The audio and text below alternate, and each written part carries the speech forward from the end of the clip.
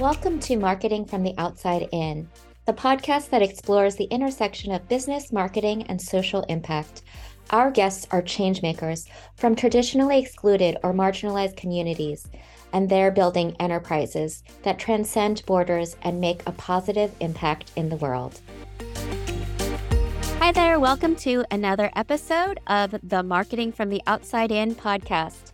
My name is Molly Oyua, and I'm so grateful you're sharing your time with me today. So, in the previous episode, I had an amazing conversation with Nicole Chamblin, productivity coach, trainer, author. Did you catch that episode? If not, if you missed it, please go back, click the link in the episode's description, and watch the replay. Nicole is one amazing woman, and I've learned so much in that short hour that I talked with her. Here are just some of the points that she made that really stood out to me. One of the things that Nicole talked about was putting life on hold. She mentioned that a mentor of hers told her not to put her life on hold. Like, if she wanted to get married and have a family, she should do it instead of waiting. She shared that one of the reasons why she started her coaching business in the first place was that she got tired and stressed with putting her life on hold. As a middle-level manager in a marketing firm, she was always traveling. She was always on the go. She couldn't be present for her family. At the same time, she was feeling miserable in her job. And because she was unhappy, she was also making her team unhappy. I think it makes huge sense. There's really no point in putting your life on hold for a job that you're not happy with. If we want to live authentically, we need to identify what our priorities are. What do we value? What's really important to us? And once we've identified them, we've got to live our lives according to these priorities. We may love the job or the business that we have, but life needs to come first. So I've shared this before. The job or the business should work around our lives and not the other way around. As Bob Marley said in his song, Zion Train, don't gain the world and lose your soul. Nicole also talked about burnout. She basically described it as pouring from an empty cup over and over again. Burnout shows up differently for different people. But when you don't feel any passion or excitement for what you do, when you don't celebrate your wins anymore, and when you've fallen into the routine of chasing after the next thing and the next thing and just ticking boxes off on your goals list, that's burnout. There's nothing wrong with being goal-oriented. I know that I am. I make goals.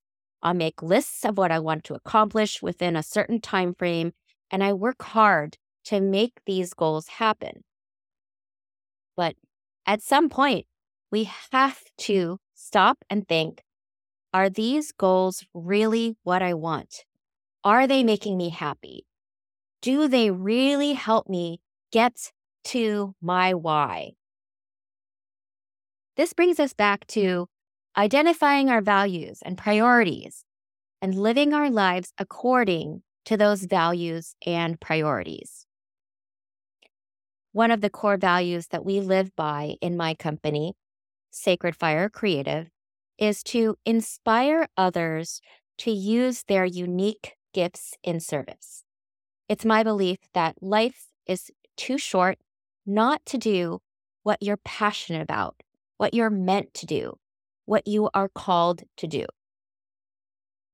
I also agree with what Nicole said about how we as women are hardwired to be everything for the people around us, especially the people we care about. We're the caretakers, the nurturers, the administrators, the problem solvers. But we can't just keep pouring from an empty cup. When we're running on empty, we need to slow down. maybe even stop and think about what will fill us up again. We can't keep pouring from an empty cup. We need to go slow to go fast. Another thing that Nicole talked about is knowing your self-worth. So as women, as people who belong to traditionally marginalized groups, we will always experience being labeled or othered.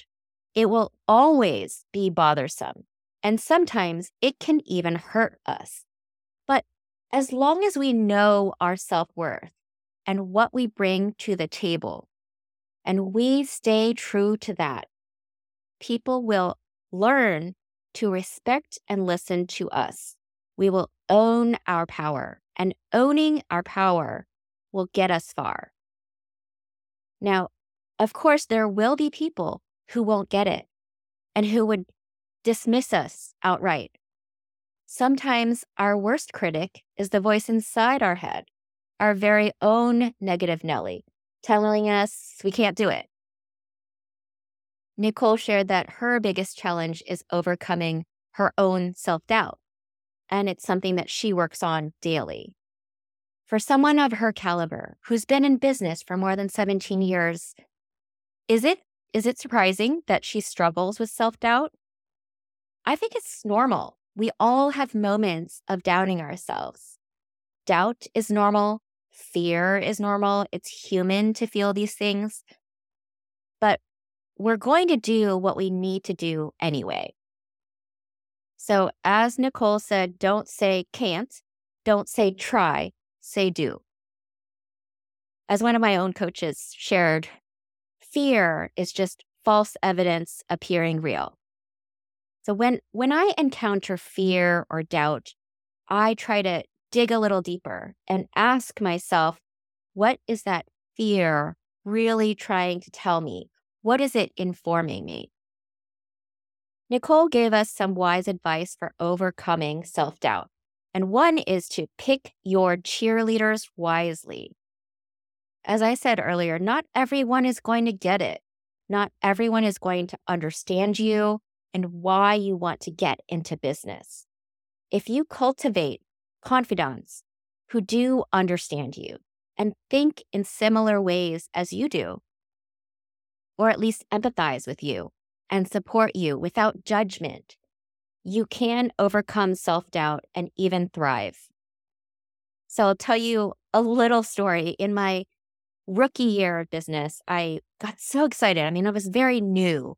I posted this video, and I actually think it was about authenticity.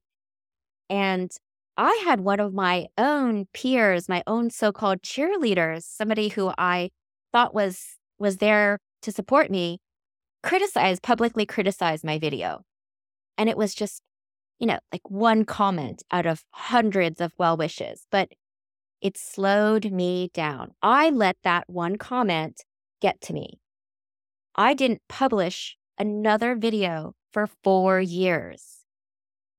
So my thing is, you've got to lean into your own gut to overcome that self-doubt. Not everyone is here for you, even when they seem like they are, or they want to appear as if they are. Another piece of advice that Nicole gave is to pick mentors who hold you accountable.